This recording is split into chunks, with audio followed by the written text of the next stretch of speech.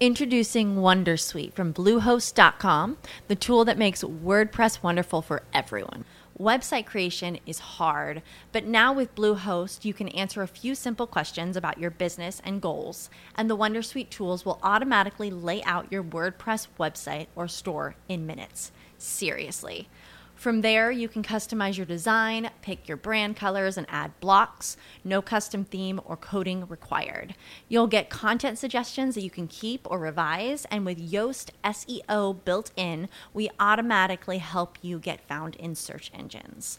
From step-by-step guidance to suggested plugins to an AI-powered help bot, our built-in tools make WordPress wonderful for everyone. Whether you're a beginner or a pro, you can join over 2 million Bluehost users. Go to bluehost.com/wondersuite. That's bluehost.com/wondersuite. This episode is powered by denmeditation.com, with locations in Los Angeles that normalize meditation and make it available to all. Though meditation is the primary focus, the bigger goal is for people to understand and love themselves, thus creating more harmony in the community at large. To find out more about Den Meditation's teacher training programs, retreats, and all things Den Meditation, go to denmeditation.com.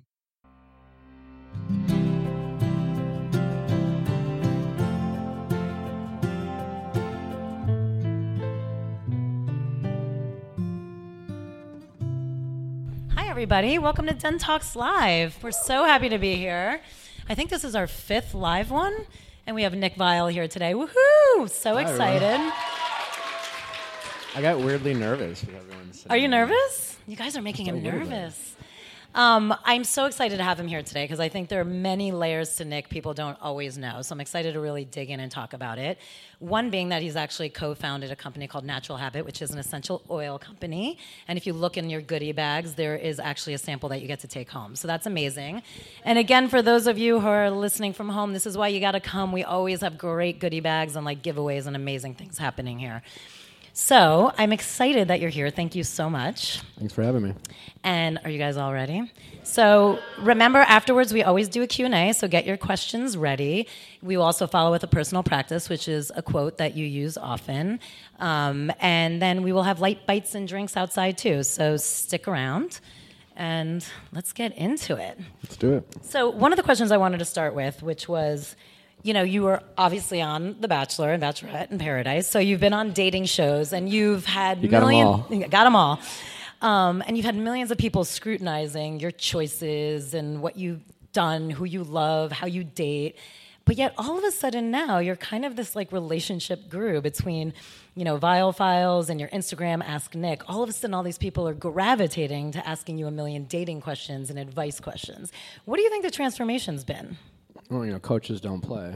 So. Oh, No, there you go. I don't know. I've always been interested in social dynamics, like I just always have. And so, The Bachelor is kind of the perfect environment to, and that's really what the show is kind of a study of social dynamics. And in that, I have a bit of an analytical brain, and also combination of that, you know, I did a lot of, my 20s was all relationship based. So I fell in love when I was 18 and then dated her off and on for like 7 years. It was, you know, first love, right? And so you can't really get over that person, but you try to. Did you meet her in high school or afterwards? Literally right after I graduated high school. Oh. And then, you know, we broke. Well, then I dated someone else right after that. And then after that relationship ended, there was like maybe a 8-month gap. And just there was some heartbreak involved in those times. And so for me to get over those relationships, I really kind of had to self-reflect on myself and the things I did. And a lot of the relationship advice I give now is based off of kind of things I had to end up telling myself or kind of contrary to things I used to believe when I was younger and the things I would stress about and ruminate over. And so I just kind of got into that. And then being on The Bachelor kind of makes you think about that stuff. And then I just, you know, I have this platform and my friend, like I have a lot of female friends, and they would sometimes come to me for advice, and it seemed to work out and giving the advice, and so I kind of used it. You do cut right through the bullshit, which I love. Like, if you guys don't follow his Instagram and read the questions, half the time I'm always like, that's the funniest fucking answer, but you're always right. Like, you're literally just telling people, yeah, he doesn't like you. Don't know what to tell you. Like, you're just being really brutally honest. Well, there is a little bit of that. I think, it's easier on Instagram, and I try to bring some levity and humor to it, but there is sometimes, I think, people all will ask too, like, why can you give advice or some specifically not in the relationship, or do you take your own advice? I mean, often I don't take my own advice. I mean, it's also in the sense that it's much easier to give advice when you have no vested interest in it. You can see things clearer. It's like, well, of course he doesn't like you. I think sometimes as friends, I'm getting these questions and I'm sitting on a phone screen and I don't know this person. Friends sometimes make the mistake of not wanting to just be upfront because they want to think, oh, he likes you, or here's all these reasons why he could not be calling. But usually the simplest explanation is the right one, and so it's just easy for someone who has no vested interest to see things a little bit clearer and give that advice. And I think we can all do that, but... I had a friend tell me once, and I'm like, is that an insult? She was like, when I really, really want to hear it, I call you. But if I'm not ready to hear it yet, I'll never call you. I was like, hey, I guess I'm a little harsh. Well, that was kind of my relationship with my parents when I was younger. My mom is a saint, truly a saint, and I've always been very close with my mom and connected with my mom, and she has a huge heart, and when I was young and kind of going through a couple of heartbreaks, I was just really bummed, and I really let it fester. And every morning... Were you a little dramatic in a breakup? Oh, totally. And I would, there was a few month period that I would, wake up and really be bummed, and I would drive to work, and I'd call my mom, and I got 30 minutes of just venting to my mom, and my mom, God bless her, would listen every time. In a weird kind of way, she enjoyed it because here for her 22-year-old son's calling her every morning, and she just loved that. Meanwhile, my dad's like, dude, you gotta let it go, And I'll never forget. I remember I was, again, you're younger, and this is my first love, And I always talk about how heartbreak when you experience the first time, it is hard when you think to yourself, I won't get over this, because you truly don't know if you will. The first time you're in love, you never felt it, and it's exciting. The first time you get heartbroken, you don't know if you'll get over it. And so when you also don't believe it's going to ever happen again. Yeah, and I'll never forget my dad was like, dude, you got to stop, man, And I remember just petulantly just saying, Dad, you might as well tell me to levitate, because it's just as likely that I'll get over her as I will fly. And I believe, and my mom's like, Chris, just take it out. But sometimes you need to hear the harsh reality of you will get over it, and because sometimes we can ruminate and we can make it worse, and we can love to hurt so good sometimes. What's something lately because you were saying you don't take your own advice often, do you remember a situation recently where you were too close in it, and if you could look outwards, you would have given yourself a very different piece of advice? Not really in that sense. I think sometimes in my life I will make decisions where it's just I know there's really going to be no outcome that is, ultimately at the point in my life I'd like to meet someone and settle down, and there's things I do that help lead to that, and there's things I do that this is not going to lead to me meeting my person. And sometimes my argument is well, what else am I going to do on a Wednesday? I got no plans, So there's a little bit of that. I think my sometimes issues now as I get older is I worry that I've become too pragmatic, where it's paralysis of choice, or the benefit of when you're younger you're more naive, and you make these kind of silly choices, but life's a little bit more exciting. You do these things, and it's, well, this is great. I've never. You're we met, and you're pretty, and you make me smile. We should date. And then when you get older, you have relationships that don't work out, and hopefully you learn a little bit about yourself and the people you're attracted to. And then you meet someone, you're like, you seem nice, and yeah, I guess we can go out again, but you also seem a lot like my second girlfriend, and And so it's kind of, I'm oversimplifying, but it's a little bit of that of trying to, get that feeling of falling in love, where I think it's harder as you get older, unless you're on The Bachelor. But do you feel like you've actually, there you go.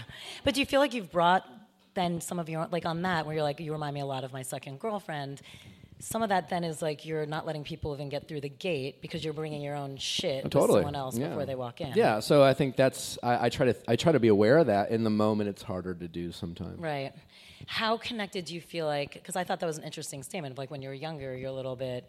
It feels like we run a little bit more on emotion, and now it sounds like you're saying I run a little bit more on my head. Yeah. So do you feel like you struggle a little bit with like the heart and mind connection? I do a lot. I think that's also just been my personality. I dated a girl once who called me a pragmatic poet because I have I can be very pragmatic and very I have a kind of analytical brain. But by the way, I love that description because that's taking two very different She's an interesting things. girl, yeah. And then I'm the guy who, when I was on The Bachelor was like drawing and writing a fairy tale book for, so like I have that ability to really, use my words when I want to.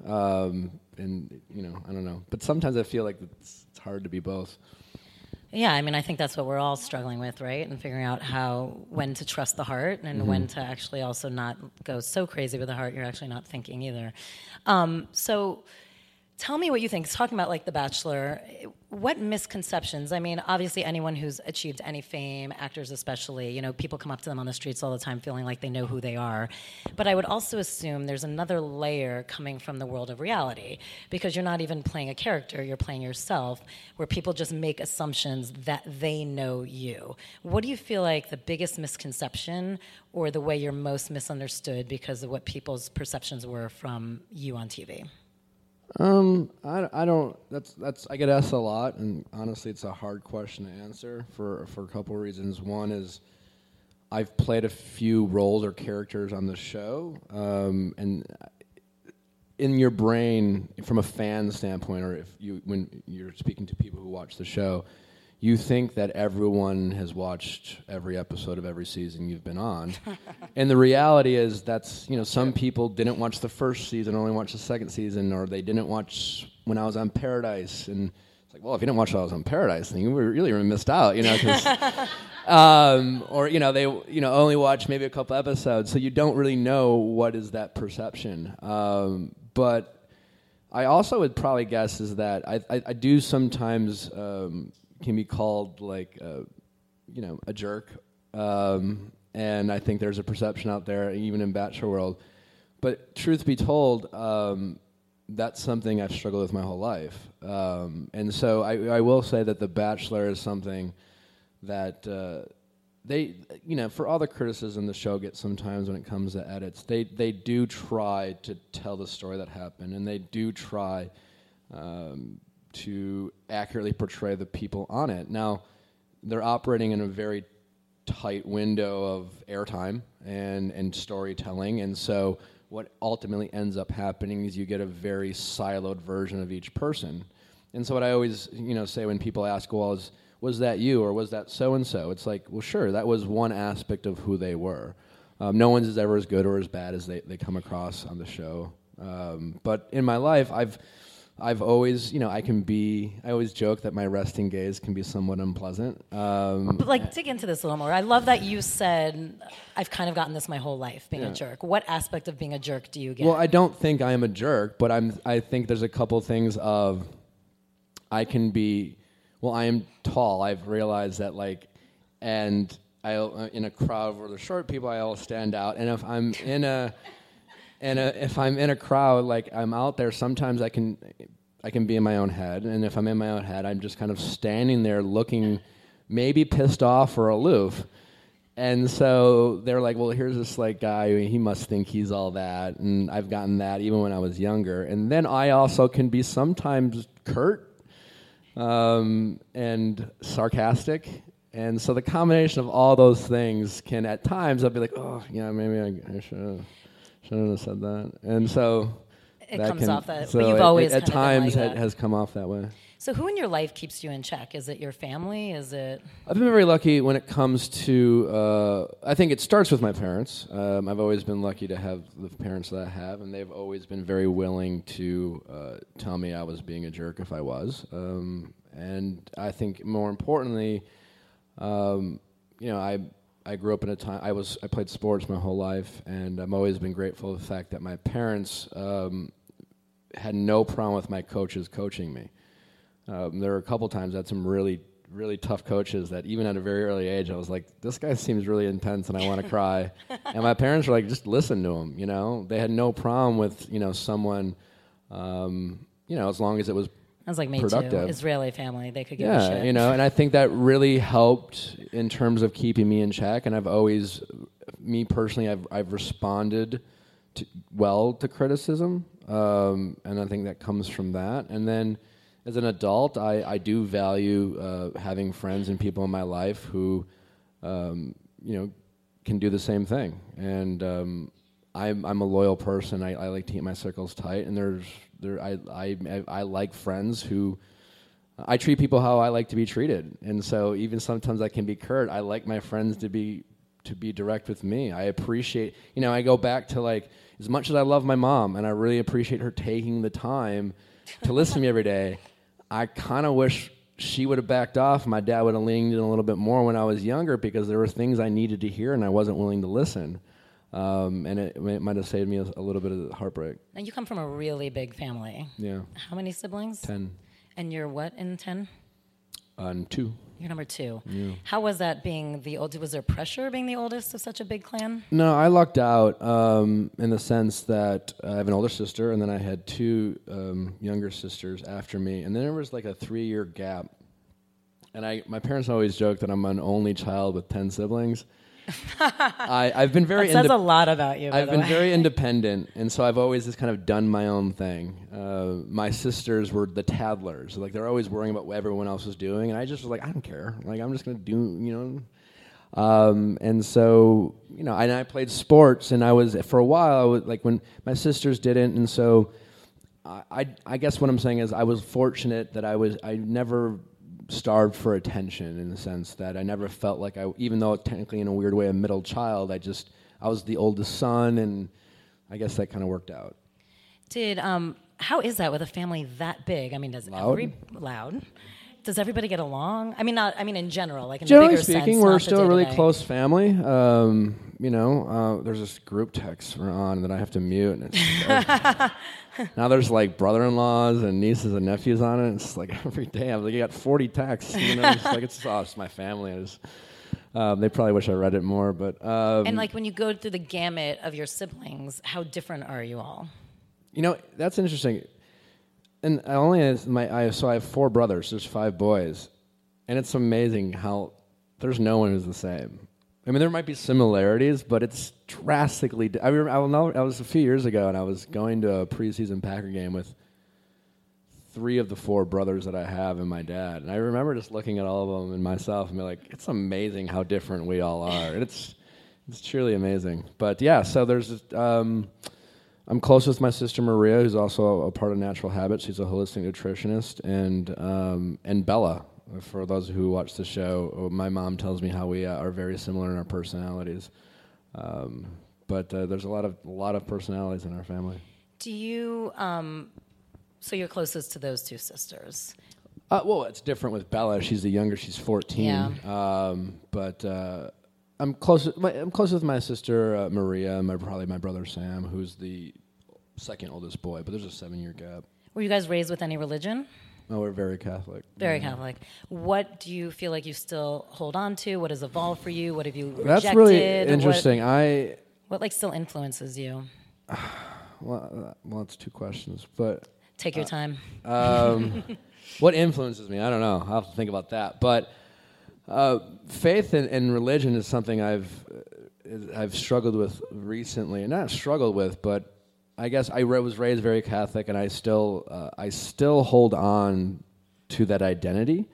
I went to church every Sunday on my own until I was 33, 34. I mean, I was a Eucharistic minister. I did readings.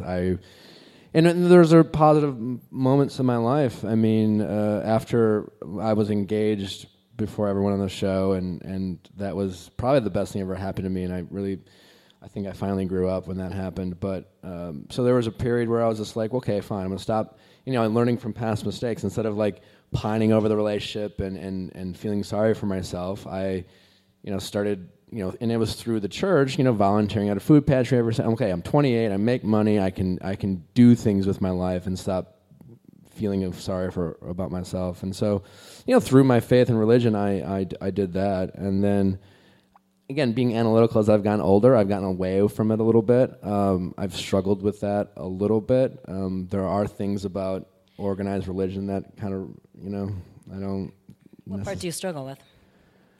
Well, I think sometimes, it's interesting with social media. I think sometimes it seems like people use religion or God as a weapon. For all the internet trolls out there, 9 out of 10 have a bio that says, praise Jesus, John 3:14, nothing but love. But on my comments, it's something quite different. And it's, for all the bachelor people I love out there, it's just very easy. It's like your get out of jail free card. It's like, well, I love Jesus and blah, blah, blah, blah, blah, blah, blah, blah, blah. And everyone, oh, that's great. And I'm like, actually, he's a pretty terrible person.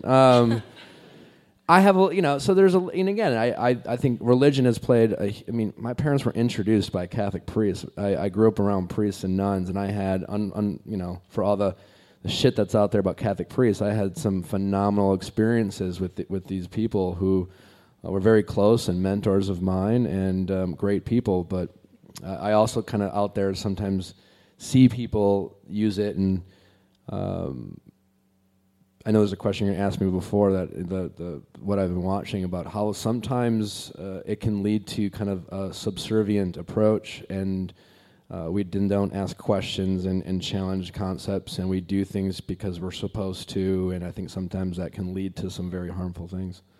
What part of your Catholic upbringing has really stayed with you? Other than the identity of it, I guess. That's interesting. I still like to say I'm Catholic, if that makes sense. Why do you like that? I don't know. I really don't. I don't know. I just do. Interesting.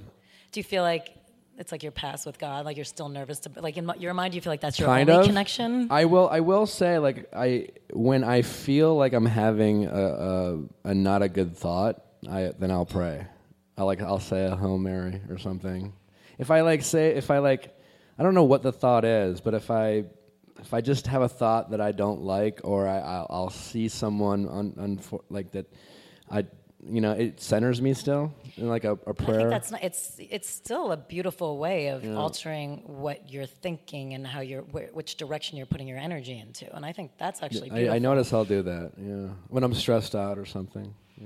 It brings me back to neutral. Do you, that's when you're like upset or going through a breakup now or something, do you still pray? I haven't had a breakup in a while, and the last breakup I had, I was more relief, but you've come a long way. Yeah. How many phone calls to your mom with that breakup?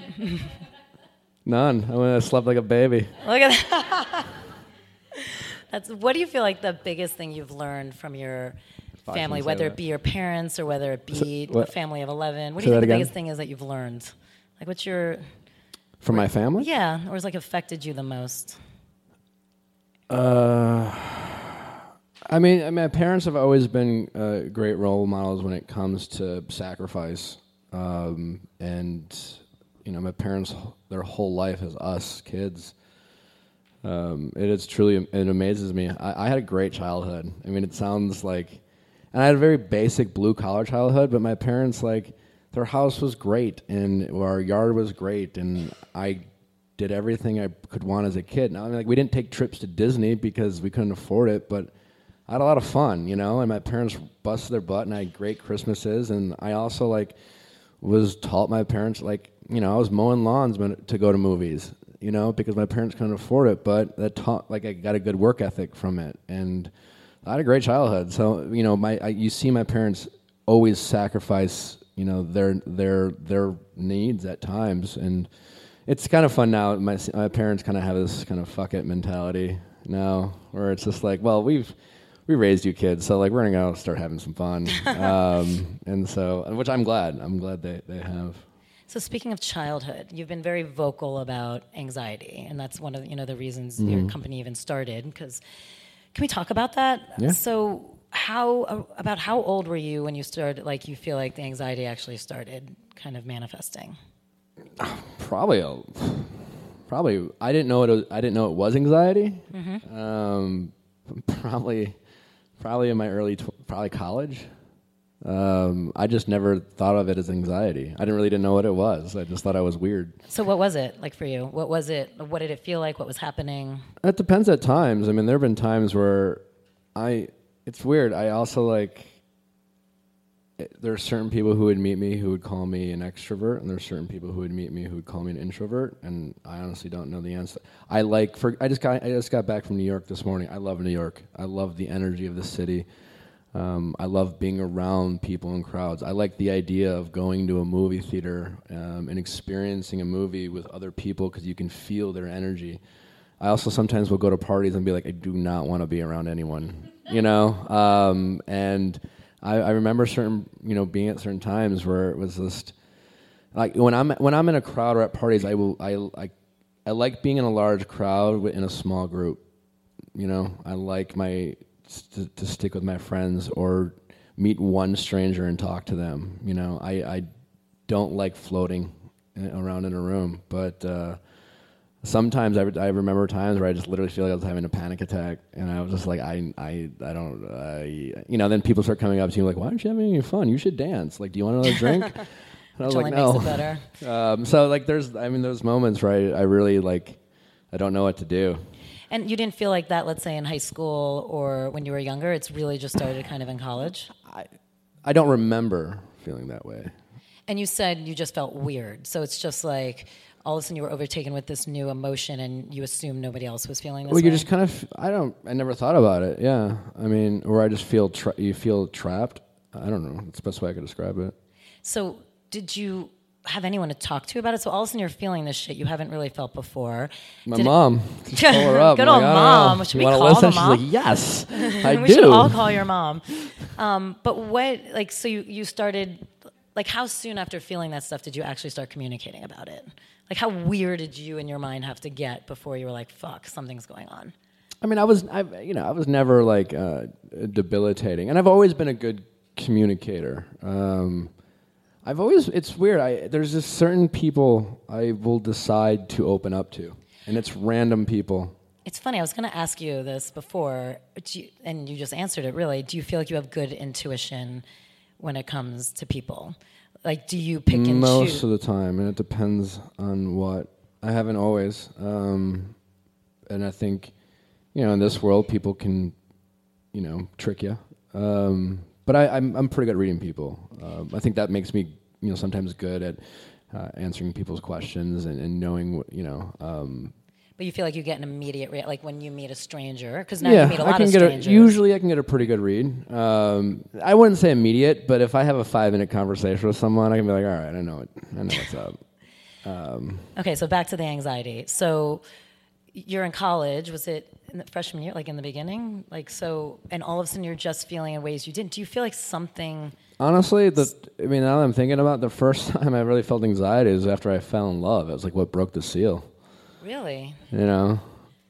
Kind of. I'm thinking back to the first time I had anxiety. Do you remember what it was? The first moment that you felt something that felt different like that? And the reason I just keep I just remember really liking her, and it was because my first girlfriend I met right after high school, and so we dated all summer, and then we went to college, and then she went to a college that was an hour away, and I didn't know. This was before cell phones. This is when it was my freshman year of college. Was the first year of AOL Instant Messenger.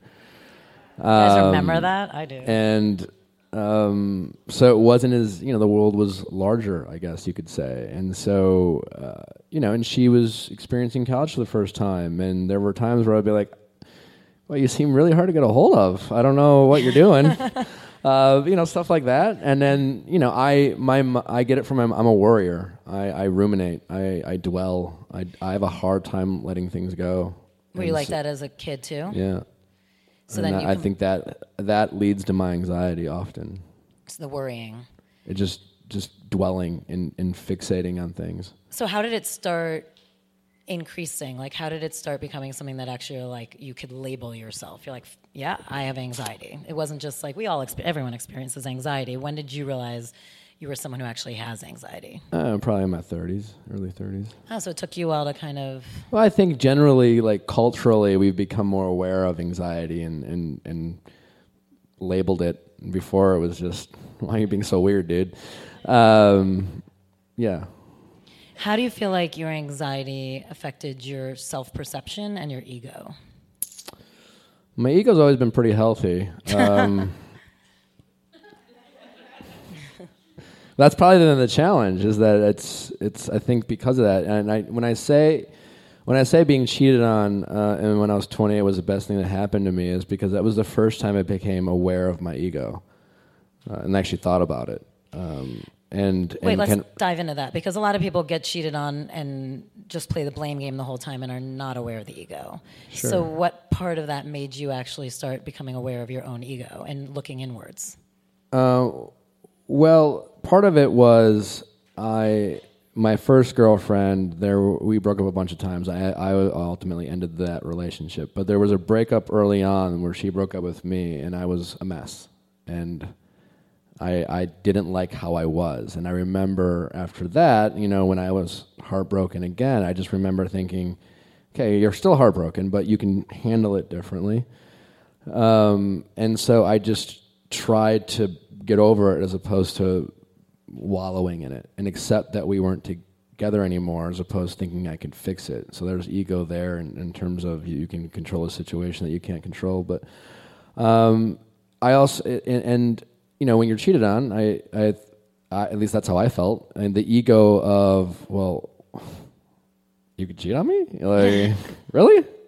That thought. And I think most people have that thought, the embarrassment that you feel if someone steps out of the relationship, and then all of a sudden people who knew you were dating and know you casually, so they don't know everything about you, and you see them at a bar and they're just like, oh, well, what happened? And you're like, oh, man, it just ended. Like you don't want to say they cheated on me. Yeah, it's embarrassing. You feel embarrassed. At least I did, and I feel like a lot of people do. And just kind of thinking about this, recognizing that might have happened, but I'm sure I played a role in the relationship. And more specifically, I wasn't going to let my ego, I started just telling people, well, she cheated on me, And that was kind of a very freeing experience. And it was, for my ego, it was just accepting that that could happen to anyone. It wasn't about me, It wasn't a reflection on my ego or my self-worth. It was just something that happened. And maybe I could have done things different in the relationship to have a healthy relationship, but I wasn't going to let my ego tell me that I was too good to be cheated on. What do you think helped you get to that perspective? Do you think it was just age and time, or was there just somewhere you were in your life where you... I think it was a little bit of age, and then I think part of it was that desire to do it differently than I did when I was younger. It was self-preservation almost. It's just interesting, because you said you were in your 20s when this happened. 28. And I mean, I think we all know there's like 50-year-olds out there who still don't react that way. I was 28. So, I mean, it's interesting that you've kind of, it's like your analytical mind actually helps you there. It's like as you go inwards with your analytical mind. It did, because I really had to go, I thought about it, and I kind of reverse engineered it. And, basically, to kind of give more detail, the breakup, when I said was really, for like 6 months, I didn't accept the breakup, and I was like 21 or 22. And I literally was just like, I'm going to get her back. I just didn't want to accept it. And I just fixated and focused on it, and my got it. My friends, and my friends, my closest, my friends I'm still friends with today. It's just like they didn't want to hang out with me anymore. At the time, I felt like offended, and how could you not be there for me? And then I look back and be like, I was terrible to hang out with, and that happens, and it's just like I just didn't really like that person, and so it was not wanting to go there. And so that also kind of taught me something about and then when people ask me about advice or when it comes to dating or heartbreak, is you can't control how you feel. You can control how you react. So there's a difference. And so you can feel however you want. You're allowed to feel how you want, and when something happens, you feel it. You're going to feel it. But how you react to it is also different. So when people are like, you can't tell me how to feel. No, you're right. But I can't expect you how to act in various situations. And so I had to learn that about myself first. So what coping mechanisms, and because it does feel like your anxiety was all during this time too. So like what coping mechanisms did you start, if you look so inward and you are so self-analytical, did you come up with coping mechanisms to help you with your anxiety? I've always been athletic, so working out was always my go-to. And talking through it helps, but when talking, there's a breaking point. Because I do ruminate and dwell, is that I can talk it in circles. I have to be able to shut it off. And then, it wasn't until later that I got in starting using essential oils. It was like my sister's a holistic nutritionist, and she's like, well, try this stuff. And I'm like, and that helped. And so, and again, it's how just did it help? eating. Also, it's not eating sugar has been big for me, which I still do, but I try to limit. But you do see the connection with your anxiety and the sugar. Sugar, yes, big time. So talk about the oils. So your sister's like, all right, here you go. Like, I have an oil for you. And you're like, Which one did you try first? Maria's a holistic nutritionist, and she got into that because she's 6'2", she's my height. Wow. And as a young woman growing up, she was always, she's beautiful and perfectly proportioned. But growing up, I was always like, you're big. Which affected her. She had some sort of eating disorders. It wasn't extreme, but she's, but her biggest problem is that she would only eat like a bowl of spinach, which is not, you can't live off that. And that's all she would eat, or she would do, she got unhealthy in it, and and she changed that and got into alternative, and that was her motivation to be a holistic nutritionist, and she's very good at it. And so, through her community, she learned about essential oils, and I was thinking about getting on like medication and things like that, and I didn't really want to, and so she suggested I tried it, and at that point I was like, sure, it seems a little hocus pocusy, but whatever. And it really helped, and it just helped relax me. I think there's obviously with essential oils, there's, proven medicinal benefits to it. There's also just kind of that state of mind when I use it, whether it's in a diffuser or I roll it on, just that conscious thought of, like, it's aromatherapy, so you put it on, you smell it, and so you could kind of take that moment to stop and breathe and breathe in the essential oils, and that just helped me, because sometimes I just need to pause and just take a time out and just stop what I'm doing. You're speaking our language. I like it. So those were, that's how I got into it. So and that's really helps you didn't go on medication. I don't take medication. So you avoided that, and it's actually really helped you. Yeah, and it's not to say that I still have my moments, but yeah. What is like a trigger for you? There's no specific thing. So it can be totally random? Yeah. It's really just it's when I have I say selfish thoughts. I don't know when I'm focused on me, when I'm when the worries of the world that you dwell on, and so I just try not to do that sometimes. But it's like, not to be cheesy, but it's like, have you done like the gratitude practice? Because that's what a lot of people say in that world, especially if you feel like you've noticed that it's so inward. Like sometimes just every day, like waking up and like having your mental list can help you start to train your brain out of that. I'm not totally familiar with that, but yeah, it's really just stop thinking about things you need and buying someone a cup of coffee. What advice do you have for like kids or college kids or people who might not know? Because I would assume for you for a while it was just weird not even knowing what it was. Like, did you feel like slightly out of control? A little bit. I think if the advice I'd give my younger self or anyone to ask is and it's hard to do because you don't have perspective. How do you? I'm not lucky enough to be a parent yet, but there's only one thing I want to try to figure out how to do is teach my kid perspective, and I don't know how you do it. It's pretty tough. That's hard. Because because it's constantly changing. Yeah, and I always kind of thought, and I said this on my podcast, I get a lot of questions, and when you're younger, and I kind of thought, at least I don't know if this is a thing, but at least for me, and I think 20s are really hard, and I think they're harder for more people these days because I think we're growing up a little bit slower. But when you're in a teenager, you are fantasizing about how you think your life's going to be.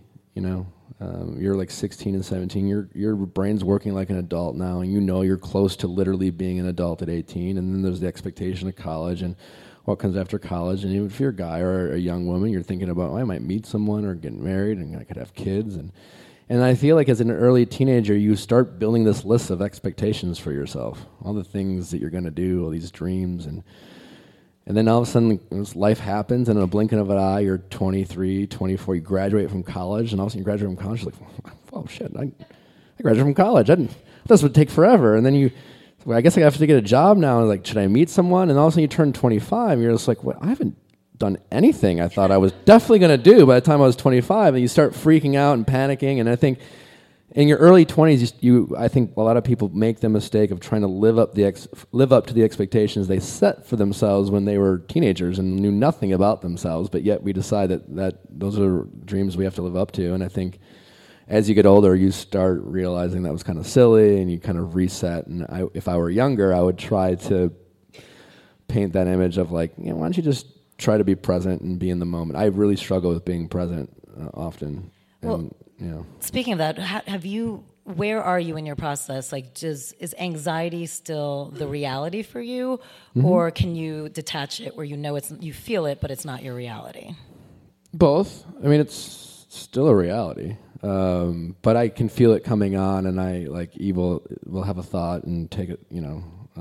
Sometimes it is just like busting on essential oil and breathing, and I'd started meditating with you and. Or it's calling a friend to say, I just need to talk. Certain people I trust in my life where you just know they'll listen and give you some guidance and a quick pep talk, and then that usually helps. Do you tell me why someone who has anxiety would think going on The Bachelorette would be a good idea? I like a challenge. I've always enjoyed a challenge. Also, to that point, it's a part of life. I don't like using my ailments or my weaknesses as an excuse. I've always been that way, and so to me, a weakness is an opportunity to make a strength. And everyone has anxiety, I guess. At least, I don't know. Not everyone, but it wasn't never going to stop me from doing something. And that was an opportunity that presented itself. But then how did you handle it? Because that is a pressure cooker. So for someone who at times, poorly. Well, no, but talk about it, because for just someone who does not experience anxiety, that is a tough place to be going through that stuff. So talk about it from a point of view of someone who does have anxiety. How'd you navigate that? And like you said, sometimes poorly. But like in general, how... Well, that world it's so messed up for anyone. It creates anxiety. It's different for everyone. For me, I just remember my experience. I got lucky, I guess, is because I went when I was 32 or 33. You're like a grandpa compared to some of the people these days. Yeah. Even then, I was one of the older guys. I was self-conscious about it, and. But I'd worked in corporate America for 10 years, and I was an adult, and so I was thankful to kind of do that. I almost didn't get casted because I thought I'd just be the boring old guy.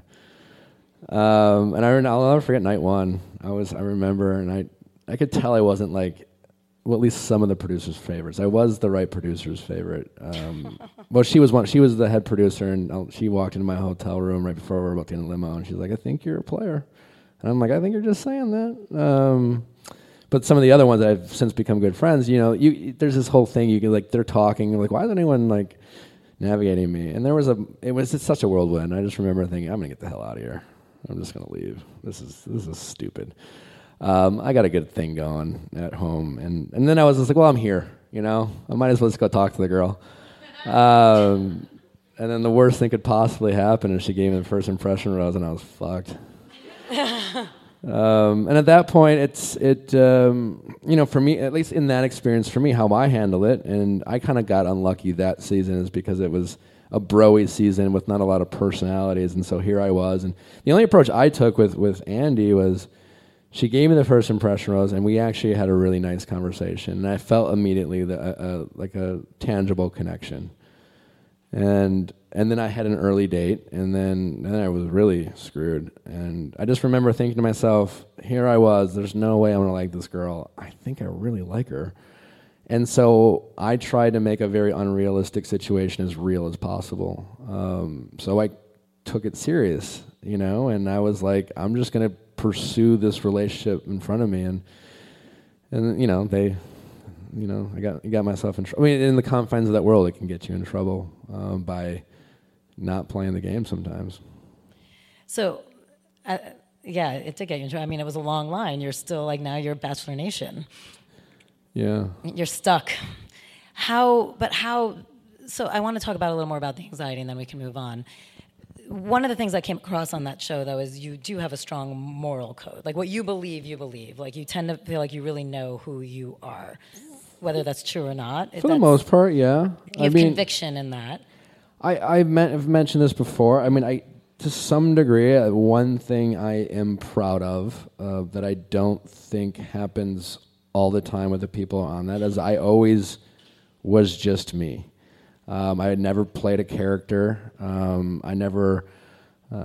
didn't edit myself to be less interesting because I had a fear of not being liked, and I didn't exaggerate who I was because I was trying to get attention. And I think over time that has served me well, and I think that has allowed me to be asked to come back because it was authentic.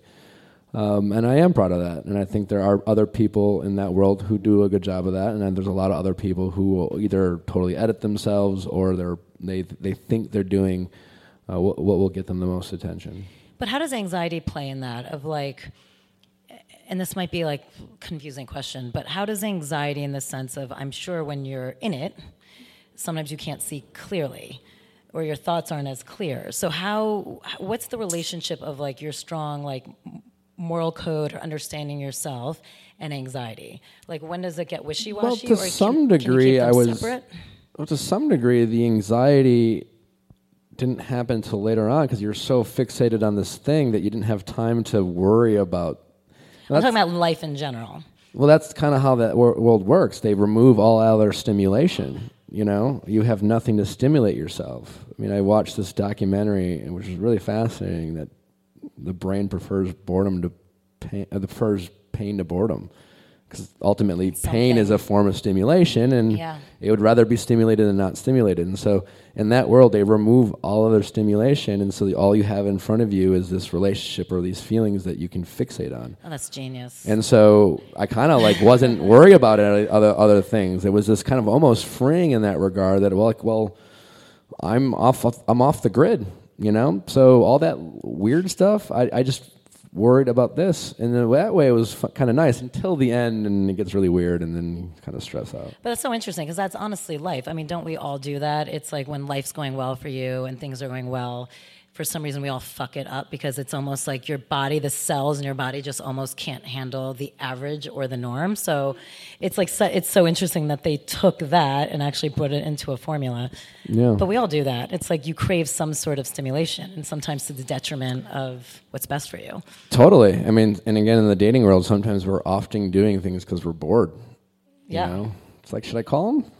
Sure. Nah, I don't think you should. You're bored. Stuff like that. Hey, you guys, just a quick note because we do get asked all the time, what are other things we can do? We have so many certifications. So if you're in the area and want to come and do some live, you should really check out our certifications. We have our big one. That is a 400-hour teacher training certification. That is incredible, not only if you don't want to be a teacher, but if you just want to go deeper in your meditation practice, where you learn about all lineages. We have all the Reikis, 1, 2, 3, and Master. We do intuitive healing, which is a longer program about learning how to read people intuitively and do readings. We also have an animal communications and a self-compassion. So many. My point is, check it out. There's ways to dig deeper into your practice. There's ways to get certifications. Go to denmeditation.com and take a look.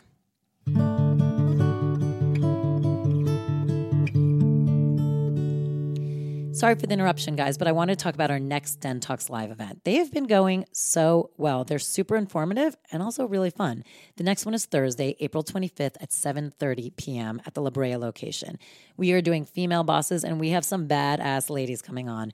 We have Tracy Picosta. She's the president of entertainment of NBC Universal, Iman Ubu of Sway Media, Sarah Tuttle of Olive and June, Kirby Bumpus of Sweet Green, and per usual, some amazing gift bags with surprises from all of our sponsors, including Little West, Ojas Shape House, Moto Yoga, and Four Sigmatic, and more. We always do light bites and drinks at the end as well, so you get a chance to really socialize and talk to everybody. And there's a Q&A, so you really do get so much out of this. It's always fun. We hope to see you there. Again, it's Thursday, April 25th. If you're interested, go to dentalkspodcast.com to reserve your space.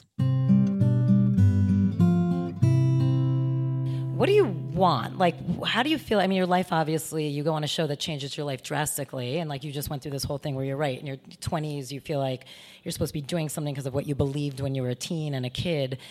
And then you had a shift that obviously you wouldn't have imagined would have happened. So now that your life looks completely different, do you feel like you know what it is you want? Do you feel like you're figuring that out?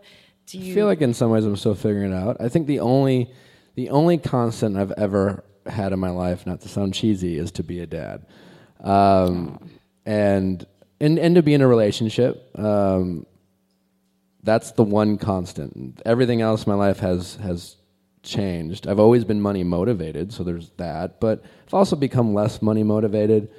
I like a challenge, and I like proving myself and other people wrong. And I think sometimes that can be a positive thing for me, and it has allowed me to have success, and I think it's also sometimes can distract me to the things that are really important to me.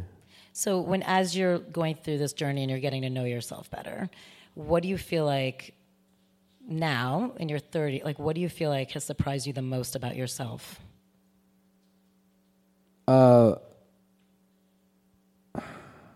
Surprised. I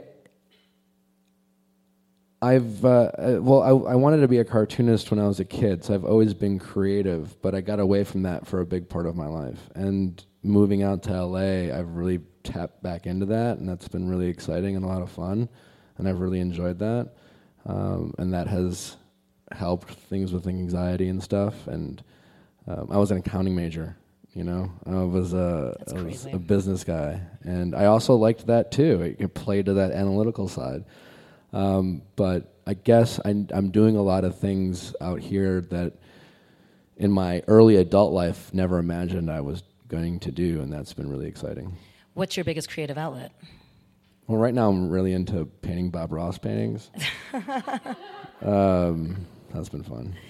And do you find it challenging to be someone who has these two brains? Because it is rare. I mean, usually someone's way stronger one or the other. They're either super analytical, kind of business-minded, or they're creative.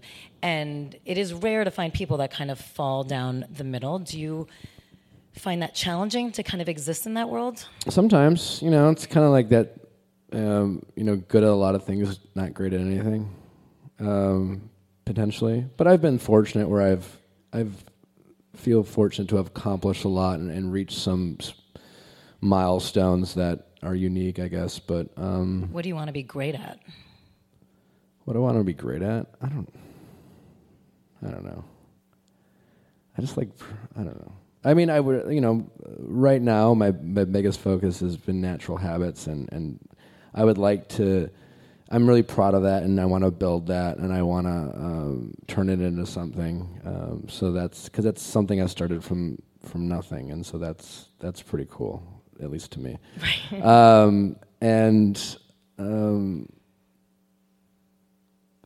I've been since been in LA. I've been doing some acting, and that's something I truly never thought I would do, and I play the long game in that, and I've had a little bit of successes, and I work really hard, and I have coaches, and that's also something I just assume no one thinks I'm going to have any success in, and so that's a driving force for me. And then also, I also wonder if I'll have success in it, but the little bit of moments I have, it's been really fun to do, and it's been this kind of outlet, and anytime I have the smallest bit of success in it, it feels really good, just because it's so far removed from what, even when I was 32, Well, What do you feel like you still are working on? Like your Achilles Everything. heel? Everything? Yeah. Well, I mean, you gotta, if you ever think you've made it, then you stop being better. True. I mean, I don't know who's made it, like who's figured it all out. Do you ever, I mean, you said your biggest issue is like pausing because you talk so much about it's like you're competitive. So, and Sure, it's not only competitive with other people, you're very competitive with yourself. Yes, I'm a little too critical of myself. All right, what do you feel like you're most critical of? Everything. That's Well, hard. I mean, just like, That's so hard. feedback. Like also like, I don't know what's better. I have friends where they're very good they like being liked, and so they're very good at always being on, and they're good at being very liked often. And like I've been fortunate, like I've been liked my life. I've been lucky to get attention, whatever. But sometimes with my sarcastic wit or my dry sense of humor or whatever, I can. It's just like I like being liked, but I also like can't help myself, And sometimes that I feel like, oh, You're a if you could just jerk, make like my you life said. easier on myself, if I could just say what they want you to say, and I'm like, it's not fun. What do you feel like has gotten you, and then we'll wrap it up into your 4 years, but on that note, when is one time you're like, fuck it, I'm just going to say it, that's gotten you in the most trouble? I mean,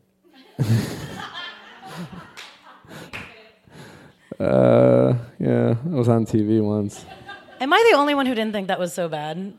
I just didn't think it was that bad. It's not that, like, I mean, the thing about calling Andy out was, I wasn't trying to call her out, but it just wasn't the time or the place to do it. And in a sense that, listen, sometimes when you say things, whether you have good intentions or not, it can affect other people, and it certainly made life hard on her for a while. Tell me about a time that wasn't on TV, because that exacerbates it no matter what. So tell me about a time, like in day-to-day life, that you just couldn't control yourself and I got you in trouble. Other than that, You're well behaved. I was. I mean, as a kid, I was a bit of a rule follower, and that's my warrior in me. I'm risk averse at times. I've become less risk averse, but not so much that it's a reckless decision. Like even going on the show, I was fortunate. It was like I would never have gone on if it weren't for my employer at the time saying, "We'll take you back," and so I was lucky. So when I moved out to LA and finally quit, it still was with their blessing of, well, if you ever want to come back, we'll take it back. So it was like a calculated risk, but I kind of thought it through of like, well, if this doesn't work out, here are my outs and here are my options. Do you feel like just being on a show that's kind of so insane has actually really helped you with becoming less of a worrier and being more of a risk taker? Yes. I could see I've how that become would. It like shakes you up drastically a a little bit. bigger risk taker as a result of taking that big risk. And So everybody everybody should go on the show. Yeah, sure. No. That really has, it's that, and I am thankful for that, because I think sometimes we, in life, especially again in our 20s, we get settled into a life that we've built for ourselves, and sometimes that life is only okay, and sometimes yet we've established certain things that make it hard. It's like, well, man, if I change course now, I have to give up a lot, and it feels like a big risk. And is that okay? And I feel like usually everything's going to be fine. I've learned that from going on the show, and being a warrior. As much as I worry, if you're going to be a warrior, you kind of realize, well, I worry a lot for nothing. And so you learn that everything's just really going to be fine. It all just works itself out. And so if you want to take a risk, you can do it. Just think it through. And if you're going to take a risk, then really go for it. Don't waste your time and don't waste other people's time. And so I've learned that about myself. That's made life a little bit more exciting. I know it's funny, when I was opening The Den, which obviously was a huge risk, and I have a whole long story about all this stuff, which I'll spare the boring details, but I remember, I kept putting off doing the one thing that I knew would set the trains in motion, because I knew that once I commit to taking the risk, it would just be really fast. Like exactly what you were just saying. It would just be fast and happen. And it really was. Once I was like, okay, I'm doing it, I think within 5 months, the doors were open, which is a lot. I mean, that was like branding, getting the space, fixing the space, doing it. Sometimes it's never as hard as our brain tells itself to be. I actually remember it's never as hard as your brain tells you it's going to be. I lived in Milwaukee. I grew up in Milwaukee and lived in Milwaukee all through my 20s. And I just always felt like the kid growing. I loved Milwaukee. I still love Milwaukee, but I felt always out of place in a sense. I always, even as a young kid, liked a big city. And I always just kind of felt like I needed to leave. And I always, when I was growing up, I used my younger siblings kind of as an excuse. It's like, well, they're so young and I don't want to be the distant brother. And my parents were always great saying, you got to live your life. And I just never did. And I also was very close with my friends. And I thought about moving to Chicago so often and just never did. I don't know why. I was in relationships, but I just wanted to, but it was kind of deep down afraid. And then finally, in my early 30s, I ended a relationship and looked around, and all my other friends were getting married with kids. And it's Milwaukee, it's small. So I feel like I've kind of either dated you or your friend, and I don't know who else to. And so I kind of was like, screw it, I'm going to move, and I just did it. And then I ended up, I had a job offer in San Francisco. I thought I was going to move there. I ended up taking a job in Chicago. And, when I was living in Milwaukee, I moved, to 4 different places over the course of 8 years. You'd move from across town or whatever. And I moved to Chicago, which is 90 miles south. And after I moved and settled in, I was like, well, that was literally as easy as it was moving across the street. And for something I debated and pined over and wondered and it was like, that was incredibly easy. And it was like, why didn't I just do that, And so I think we do that sometimes. Where do you feel most at home? I guess now LA. Yeah. You do? I mean, I've been here for 3.5 years, and I feel bad when I go, I get really anxious when I go home. You do? Yeah. What do you think it is? Is it the family? Is it just... I don't know what to do. I'm a doer. I like to do things. It's hard for me to relax in that sense. I like going home to see my friends. I do, like, the show doesn't help with that. Going home, it's, the anticipation of running into people. Like, I love seeing my closest friends and my family, but there's always the other people you run into. It's like, I don't know what to ask. Right. All right, well, what's up? Like, what do you, and sometimes I make that worse. And so you better pack a lot of oils every time you go home. Yeah. It bugs my mom. She'd like to see me more calm. So let's do your 4 U's. Oh, excuse me. Let's do your 4 U's, which are 4 quick takeaways, 4 quick answers for the audience. So what's your favorite self-care hack? Exercising and been using essential oils, because essential oils, again, they help me with the benefits they have. They also give me a moment of pause. It's like a double whammy of knowing I need to do this and help me, but also like, why am I using it? Were you using them when you were meditating too? Because that's also really helpful. Yeah. I used our release for those. Release, everybody. So whoever has it. What's your favorite documentary or movie? I just not too long ago watched Abducted in Plain Sight. Wild. Have you guys seen that? He relieved himself in an act of masturbation was the one line that really struck me. I thought it was really fascinating on a couple levels. And that's what I was referring to before about religion and stuff. And my biggest takeaway from watching that was, basically it was a story about a family that was in this tight-knit community that I think the biggest crime in that whole thing was there's just so much ignorance, and people being afraid to ask questions or admit who they were. And it was just a lot of not knowing because they were afraid to ask questions and afraid to think outside the box. And as a result, this terrible tragedy happened of this girl getting abducted. All really happened because people were afraid of just, being seen for who they were or asking the tough questions. And that, I think that was, for me, that I thought that was the most fascinating thing about it and the saddest thing about it. And, sometimes we should do that. What's your current obsession?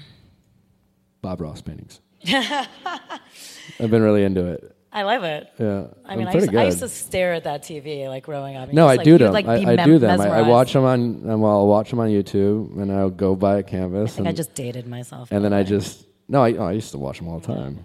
But then I was watching one time, and I'm like, I can do this. I used to paint. It's like the snow caps. No, happy little mountains and happy accidents and pretty little trees and. But by the way, that's what he was so brilliant at. You'd be like, I can do this. I can make a whole like fall scene. You of, really like, can. It's set up so that you can do it.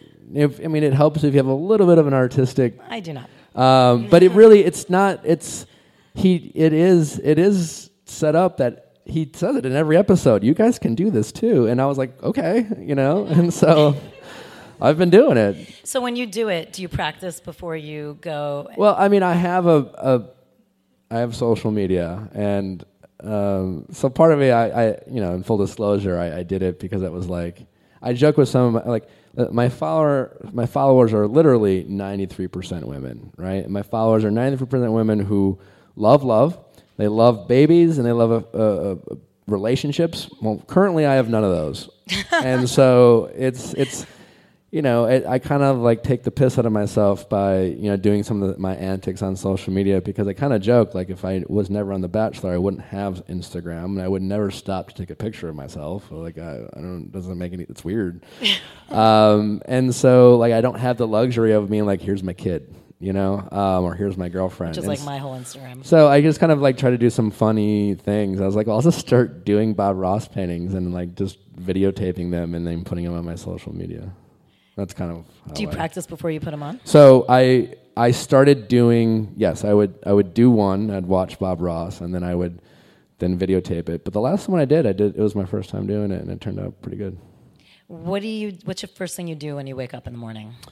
Sadly, usually it's look at your phone. Look at my phone. Yeah, we got to change that. Yeah, that's hard. That's hard with anxiety, by the way.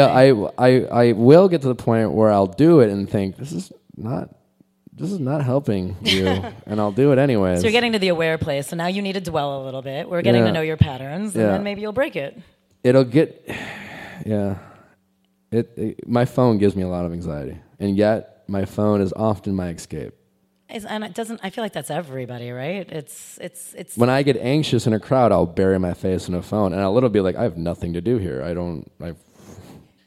No, it's all the same shit. I mean, we all complain that there's no connection, and then this is what we do. It's hard. It's quite a problem for everybody. You're not alone. I'm really bad. Well, I can imagine. But I don't think you're alone. Who here has a problem with their phone? Everybody, right? I've gotten better. Yeah. I've gotten better about my phone being out of my room when I sleep, which has been very helpful. So I suggest that. Thank you so much. We're going to do your personal practice afterwards, but isn't he amazing? And there's so much more to him than people like that you don't always get to see with your Bob Ross painting. So I'm glad we got a chance to chat. Thank you. Yeah, no, Thanks of for course. having